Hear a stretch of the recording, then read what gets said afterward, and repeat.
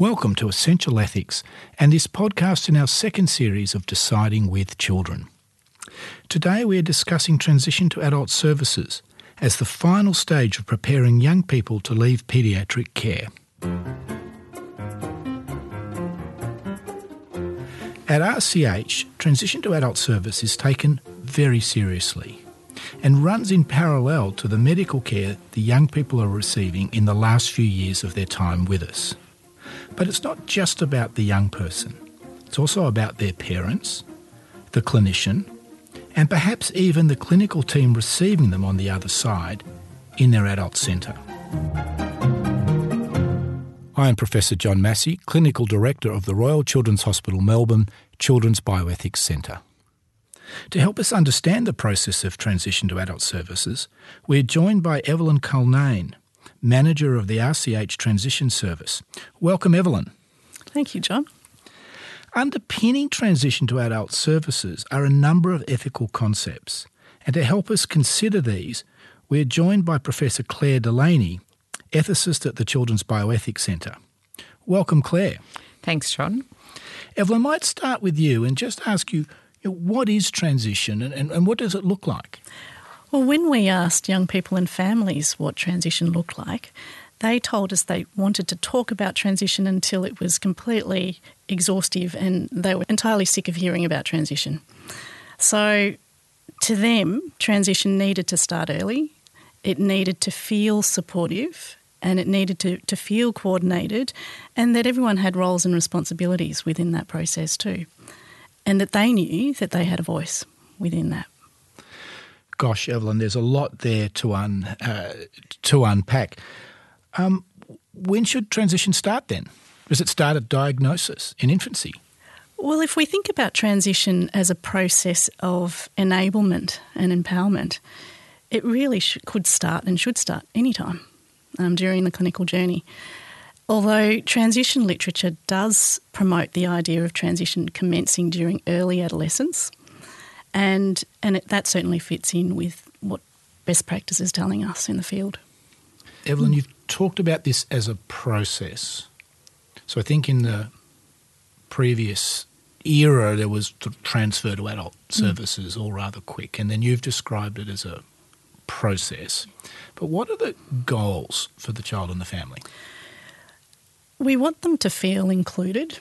I think this whole podcast is about finding a voice, and I believe that transition enables that process to occur. It's the perfect setting for allowing young people to explore what's important to them and families, and that notion of passing the baton from parent to young person during this process of increasing autonomy and increasing skills and knowledge is a really important part of that process. So that's a key goal of transition. Negotiating independence and within that context, how does the young person negotiate their independence from their parent, from the paediatric clinical setting into the adult setting? So there's a whole lot of layers in that, and lots of different potential barriers that might exist for young people and their families as well as part of that we need to consider. Evelyn, there's an awful lot going on there that we've covered already. Clare, I think, though, in what Evelyn's put out for us to start with, there are some ethical principles already starting to raise their heads. That's right. I think transition really embodies the three core ethical principles that underpin paediatric practice, because they go straight to the idea of promoting the well-being and interests of a child at whatever stage that child's at.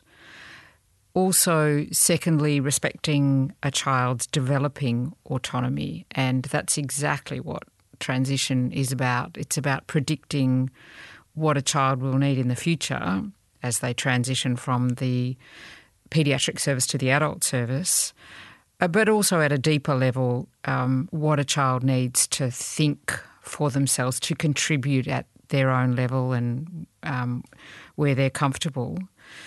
But it also speaks to respect for parents' role and moral authority, and that can be when everyone's aligned, a terrific balance between, respect for parents' authority and all the care they've given to a child, and at the same time building a child's developing autonomy. So it's a balance, and I suspect you're already thinking that it people might not always get the balance right. I think it'd be interesting to hear from Evelyn about that. You've framed that in terms of respect for autonomy, a key principle both for the child and for the parents. I guess, Claire, in that evolving autonomy is also the sense of best interests, and where sort of autonomy and best interests can overlap. It's in the best interests of the child to develop their autonomy, but also I think that the older child, the young person, is the person able to determine their best interests. And so I think that remains an important principle. Yeah, and I think it can get ethically complex because you can have different views about what is in the interests of a child and at different stages of their life. And adolescence is a pretty key time where different views about what is in the interests of the young person are around. And so, sure, I think best interests and autonomy tend to overlap, the idea that, well, it's good for the child to develop more autonomy as they get older, and especially good for them to take more control because they need to when they get into the adult world. But parents may have a different view of the pace. Clinicians may have a different view of the pace of that development and the readiness. All sorts of factors play into it, which is what makes it ethically really an interesting area.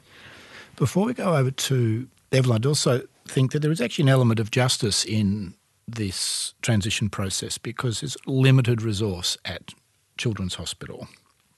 And so we are obliged to move the patients on. Now, we don't do it primarily out of a justice issue, but in a way that is also an important thing for us to consider. Mm. Do you find, Evelyn, that justice as framed by John there comes into considerations? Like it's important you move on because there are others coming. I'm not certain how well that would be received it would. I think it depends on how you couch that and how you sell that point to patients and families. And of course, us as clinicians within an acute hospital setting where we're governed by flow and access issues, the need to move patients on successfully is very important. However, how we do that is just as important. So I think it's not a patient-facing issue, Claire. I think it's something that the clinicians need to be thinking about, making room for the new diagnoses coming through. One of the things in ethics, Evelyn, is Claire and I often get involved when things haven't gone so well in somebody's journey, but perhaps you could just take us through some of the things that happen in a more regular transition. And I'm thinking of, some of the kids. So, for example, it might be somebody with neuromuscular weakness who also has respiratory insufficiency and is maybe on some respiratory support. So there's a number of teams, there's a number of things happening. So what are some of the things in transition? Young people and families really appreciate the idea of someone being able to bring the whole plan together and being able to see the big picture. So although a young person with neuromuscular needs might have respiratory issues, they might have neurological issues and orthopaedic issues and other things, the opportunity to think forwards, the opportunity to think about how they fit in to the transition process, how their parents fit in, how the process enables them to determine what the plan looks like and the timing of it.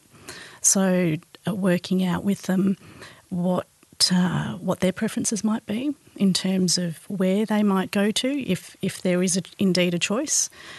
And sometimes there isn't. And that's where, again, ethically, how do we then marry up that responsibility? If we know a particular service has excellent adult medical services to cater for that particular condition, and that young person and family want to go somewhere else, what do we do? What is our responsibility to open up those options, to explore those options, and to enable that plan to look as patient and family-centred as possible? So I think ideally, when transition works well, we provide opportunities for young people and families to have a say, to meet the adult services, ideally before they transfer to adult care, thus beginning that process of familiarisation and comfort, and really sort of determining what that plan looks like, how that plan will happen, and working really closely with young people and families to enable that to happen. And there's a whole lot of goodwill that goes along with that, not only from the young person and families end, from paediatric clinicians, adult clinicians, other services, and let's not forget community needs as well, disability supports, GPs. It involves a whole lot of people in that process. And do you find that people come to you already starting to think about that? So if we think maybe they're 15, end of year 9, beginning year 10, that the kids or families are thinking that, or it's a bit of a surprise when they turn up to transition clinic? We get a bit of both. And it certainly helps when good clinicians are talking about transition, and if they're thinking about future needs in their clinics, it already plants the seeds, and it makes our job a whole lot easier, because they're expecting that conversation and they're anticipating what that conversation might look like.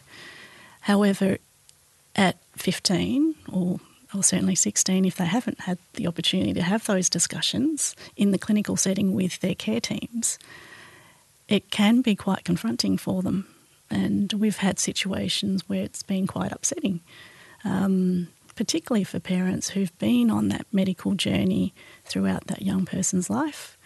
And it brings up potential issues around grief and at point of diagnoses, at various points in that medical journey, and trauma that might rear its head as part of the idea of moving on, the idea that the young person has survived into adulthood.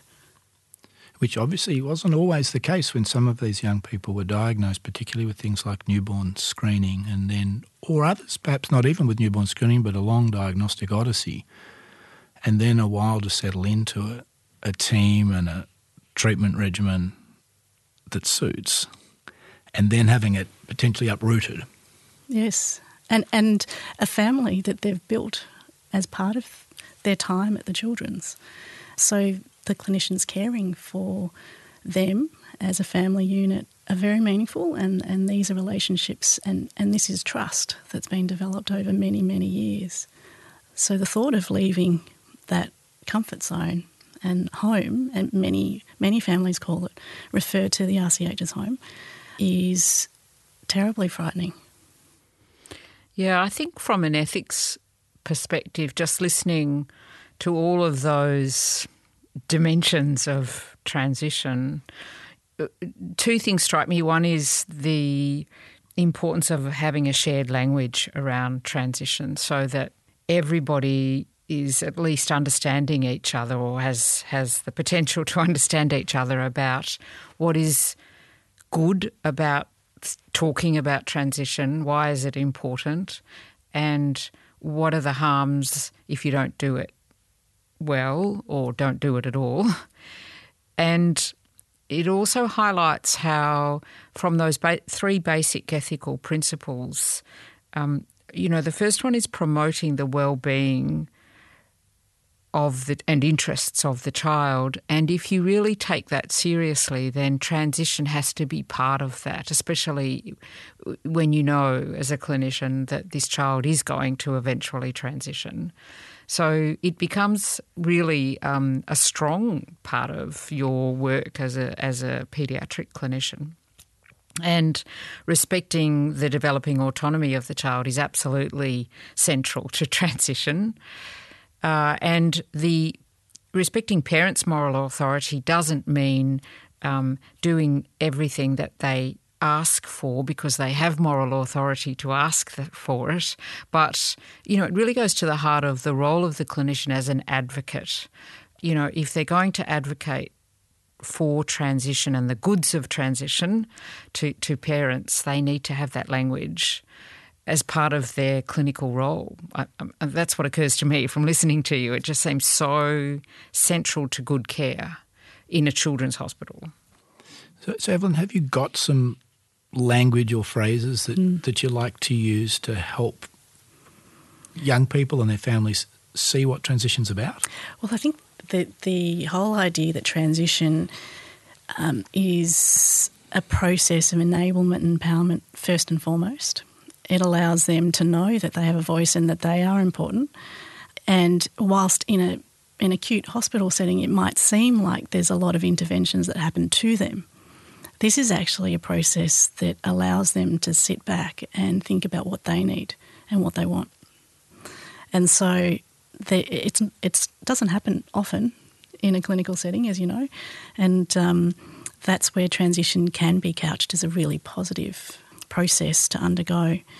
And for parents too, the idea of letting go and giving agency back to the young person is incredibly important, but we need to consider where they're coming from, their readiness, cultural sort of considerations too. We've come across that in our sessions with families, and there may be other considerations, other barriers that might exist that make it a little bit difficult for us to find the right language around transition, but ultimately it's really handing power and agency back to them, and so it's great.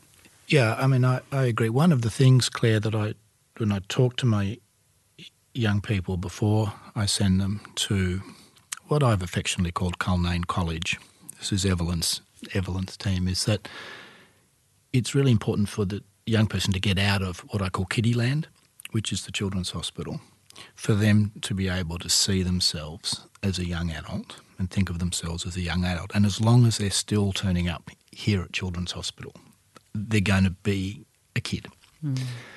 And then also try and empower the families, or think about the families to say it's really good for you to let Jimmy see himself as a young man. And my impression is what lots of parents are worried about, and it's interesting you use the word moral authority. I like the word moral authority. It's harder perhaps, is they often feel they're going to be cut out of the equation, and so they've spent all this time building up the network, supporting the kid, and they're going to turn up to an adult hospital and then all of a sudden not be talked to or considered or sent out of the room. And I'm not saying that that's without sort of in a past history real fear that could happen like that. And what I say is that Jimmy's going to, instead of taking you there as mum or dad, he's going to take you there as a patient advocate, as would happen. And that might be mum and dad initially, and later on that might be a partner or loved one. Yeah, in ethics consultations we often try to identify the various options that are available for people to act, and there's almost always more than one ethically appropriate option, and to unpack each option by saying what are the ethical pros and cons of, speaking with families, for example, and suggesting that it's important for their child to go and move to the transition space and do things independently.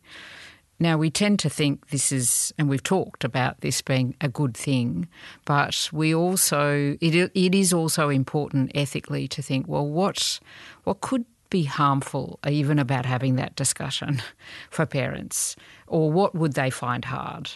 And I think what you've raised is a really important point, that ethically it's still important to acknowledge parents' difficulty with this, and that is a shift in how you're respecting parents. You're not respecting their authority to make the decision, you're just respecting the fact that they've made decisions for so long, and now it's hard to let go. It's hard enough outside of the hospital so when you've devoted and your whole life has revolved around caring for your child, letting go is even harder. So I think your point is really well made, and ethically it's important not to dismiss it and only think, well, I must respect the child and what's good about transition, because there are pros and cons of every conversation and every action. So being aware of that is helpful.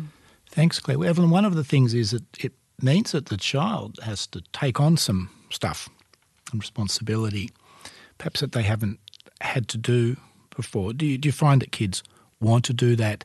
They really don't want to do that? How does it run? It's a bit of a mixed bag. But we do find that if we have parents and carers on board with the process, it works so much better. And that enablement needs to occur from the home. Once they leave our clinic and they walk away back outside into the outside world, we're dependent on families and young people to continue that plan and to work on these goals independently. We do talk about sharing of responsibility too with parents and young people, and that's part of the transition process that enables them to function independently. But we also talk about these skills being transferable across other life domains too. So work, school, and relationships and other things. So it's a very broad brief, but I'm getting a hint from you, Evelyn, that when you mentioned barriers at the beginning, that maybe the parent is sitting in between the clinician and the kid and is the main barrier or enabler. Sometimes, yes. I think the young person also can be their own barrier and enabler. And so their mindset to embrace transition or not can make a huge difference. I worry when kids, and I think we have to leave, just for the moment, kids with very significant intellectual disability perhaps aside just for the moment, although it's a process very important for them as well to be included. But I do see kids sort of ducking their responsibility a bit, and they get quite worried as to what's going to happen, not just in their medical decision making, but in the other aspects of their life. Do you get a sense of that too? Oh, absolutely. I think many a comment has come up from a young person just to indicate that it's just easier if mum does it. Oh, I've got year 12, I've got so much on this year. And parents use that line on very frequently too as an excuse for not engaging in the goal-setting process or the transition process. But the issue is that at the end point, as we know in our hospital, patients typically transfer after they finish year 12, and if they haven't had the opportunity to think about and actively work on these goals and be engaged in the transition process fully, it could be quite detrimental for them when they're actually forced into an adult setting, not having had the space and the time and the opportunity to embark on this process. I mean, we work quite closely with a number of teams, and I think one of the things that's worked very well, I've been closely involved with cystic fibrosis and also with neuromuscular weakness, and I think we've been very lucky to have a team to send these kids to. So we know they're going to land, and they're going to land softly and be involved. But I'm not sure that that's always the way, and I know that in some ways it's potentially quite harsh out there, and what worries me for those kids and perhaps families, I don't know if the kids are just not taking it on, they've learned some helplessness, or they're sort of forced into that helpless role. It worries me what might happen. Yeah, I was thinking before, and when discussing, the role of the clinician, ethically it's important to be an advocate, but what about when they know they're not going to have a soft landing and it's actually not a great clinic out there and they know they're not going to get a lot of support? What does the clinician do then if they're pushing the child forwards into a space they're not too happy about? It's about creating that safety net. And whilst there might not be equivalent services or even access to the same sorts of services that they were used to in paediatrics, it's about providing a backup plan. It's about providing key people, key contacts, key services that they can tap into and ask for support from should they get stuck. So part of transition is about that safety net, if you like, and creating that safety net for those patients in particular that don't won't have a soft landing, and where equivalent services just aren't there. Do you involve GPs in the process? Absolutely. Yep. I can imagine if you're lucky enough to have a good GP, and perhaps for clinicians, the transition process early is trying to help the families establish a good relationship with their GP, because a lot of the functions of a general paediatrician or a subspecialty paediatrician are going to be doing a lot of jobs that GPs will need to be able to do. Absolutely, and the more we can involve GPs throughout the whole transition process, the better. We're not there yet, I don't think, in paediatrics, and there is much to be said about the advantages of engaging in really dedicated shared care processes between tertiary hospital settings and general practice. But certainly in the transition space, it's vital that we include GPs in that process. In our discussions, Clare, you frame this in terms of best interests and respect for autonomy, with some eye on harms, which we just about touched on. But Evelyn, have you had any examples where it's gone badly for various reasons and the child and family are harmed by, not so much by transition, but perhaps by the lack of it or the lack of engagement? Well, besides escalating anxieties for young people and families, that's probably first and foremost, and that often drives potential harm up. And if we're not embarking on the process early enough and not talking about it early enough, we don't have the luxury of communicating with our adult colleagues about the complexities of these patients coming through. And so their base knowledge as a starting point is going to be limited when these patients land in their setting. That's not discounting what the young person and the family might be going through. So not only is it a disadvantage, or morally it's probably not the way we'd like to manage transition, but besides disadvantaging our patients and families, it's a huge disadvantage for our adult clinicians receiving these patients and families. I mean, one of the things, Clare, that I've seen, but not often, but being a good worrier, is, and it's something I share with the families as we're talking about transition and trying to put in that positive light of seeing yourself as an adult and your parents seeing you as an adult and moving forward, is that I have seen times when kids and particularly their families have not engaged, got to year 12, it's a busy year, and my sense is, Evelyn, you do a lot of your work before year 12, knowing year 12 is busy, and they sort of drop out of care. And then all of a sudden you get a call from the emergency department and there's a 19 or 20-year-old person with complex medical needs who's been chuffing on quite well for 18 months at home, all of a sudden in trouble. And that is a terrible time. They can't be admitted to the hospital, to our hospital, and have to then be transferred to an adult service, which might even be the nearest one to us, but not their nearest one. Have you had some cases along those lines? Just today, John. Oh, my goodness. So it's not unusual that I would be speaking to my colleagues in the emergency department about some of these older patients coming through and continuing to come through, where we transfer them to. The whole issue around timing and is that transfer complete? Or how long's a piece of string? Yeah. It goes back to really spending some time thinking about what does a benefit mean for this child with this condition, and thinking about it early, and thinking about all their interests, not only what do they need in a clinical sense, but what will they need in a psychosocial, emotional sense as they get older. And so keeping that in mind, it seems to me the message I'm certainly taking away is that transition should be absolutely integral to care and at an early part of care and regularly attended to.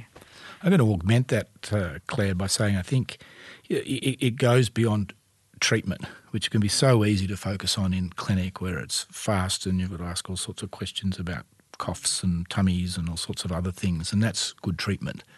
And then this is really part of care for the patient, and I've really fantastic from Evelyn to hear about trying to achieve that integration of the young person into what will become their adult community and networks. We recently published a paper which includes the idea of children having a cluster of interests: health, adequate shelter and emotional care and bonds, but also other things like the need to play and to have education and to start to be able to think for themselves. So this sort of cluster of interests that we know children need could be a good way of thinking ethically about what does this child need and family need from that richer description of care. Yes, and the transitions really is a good time to be thinking about those other elements to the person that often as a clinician you don't necessarily see, and you really have to go asking and finding out about.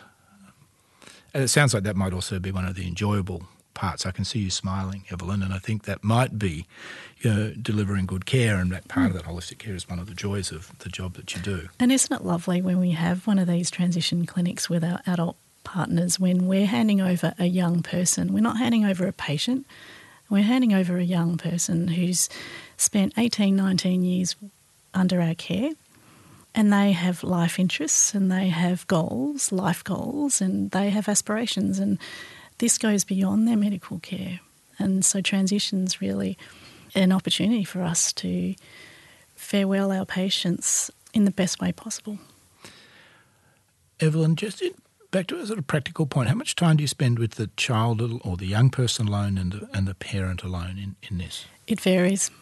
It really does vary on how the interaction and interplay between the young person and their parent, whether that parent is happy to sit back and allow the young person to lead the discussions and simply just to guide that process, and that works really well. There are opportunities for young people to come in on their own as well, and that also works equally well. And we find sometimes that young people are shooing their parents away because they want time alone with us, and we've had that happen even on telehealth, which has been really positive. And we've had such rich discussions with young people when that happens, and they will often provide real insights into what might be going on for them and what potential barriers they might be facing as well. I've certainly found it very helpful to hear back from the transition team to sort of augment what I'm doing in the last few years of their care. In deciding with children, I've been very interested in this idea of coaching. So are you coaching the kids and coaching the parents to let go and coaching the parents to coach the kids? Well, I think all of the above, but also coaching clinicians inadvertently. So when we see patients and families, we're copying you into our notes and allowing you to have some insight into what these conversations have been and what's important for young people and their families. So thereby, they're enabling their voice to be heard more widely. Claire, one of the things in this that I'd just like to start a little conversation, I don't think we're necessarily going to have time to finish it on this podcast, is that as we think about what deciding with children and the sort of transition and then the final transfer being sort of the end of our role, I think I mentioned at the beginning in my introduction about working towards an independent decision maker. Do you think that is sort of goal here? Obviously, Claire, I'm interested in, and Evelyn. Is the young person really, with this chronic disease I'm thinking of, expected to be the independent decision maker, or is it something more complex? Yeah, I think when you raise that idea as a goal of transition, I was wondering what Evelyn thought about that. From an ethics perspective, I think it's a band within what is in the interests of a child. One interest is definitely to have independence in being able to think for themselves, being able to see ahead about what matters and to be able to articulate and say what matters, and that sometimes needs practice if they're not used to doing that. Whether it's a sufficient goal to be the even major one of transition, I would hesitate to say, and I'll be interested to hear what Evelyn says. And the reason I'm hesitating is because there are many adults who are able to think for themselves and think independently, but that's not the only goal of being a sort of well-functioning adult, independent thinking. In fact, sometimes it's better if you join with others more often than not in thinking through things. So I think independence of thinking is a worthwhile thing to do, but not sufficient. So I'm interested. I'd agree with you, Claire. Yeah. I think it's, and I go back to my earlier point around transition really providing young people with agency. And so if they feel like and they truly believe that they have a voice within this process, and that's what we're aiming for. What that looks like might vary from young person to young person. So agency is different to independence. It could include independence. Yes, yeah.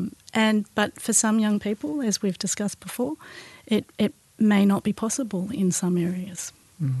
So we're aiming perhaps for increased agency and a soft landing? Sounds good to me, John. Well, I think that's perhaps the great place to end. It's been a fascinating discussion, and Evelyn, it's just wonderful to hear the richness that's behind transition. It goes beyond just moving from paediatric care to adult care and thinking about as an opportunity to think about the whole person. So thank you very much for your work, but also, of course, thank you very much for joining us on Essential Ethics. Thank you, John. Thanks, Claire. And Claire, thank you, because I think you have this wonderful knack of seeing where the ethical moments are and seeing what clinicians are doing and framing it up to give it a tremendously important background. So it's fantastic to have you on Essential Ethics. Thank you. Thanks, John.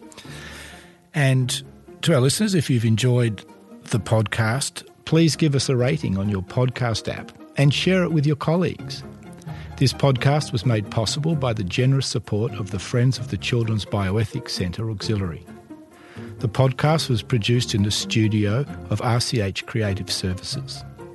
If you would like to find out more about the activities of the RCH Children's Bioethics Centre, including our annual conference, please visit us at rch.org.au/bioethics. Essential Ethics. Be inspired.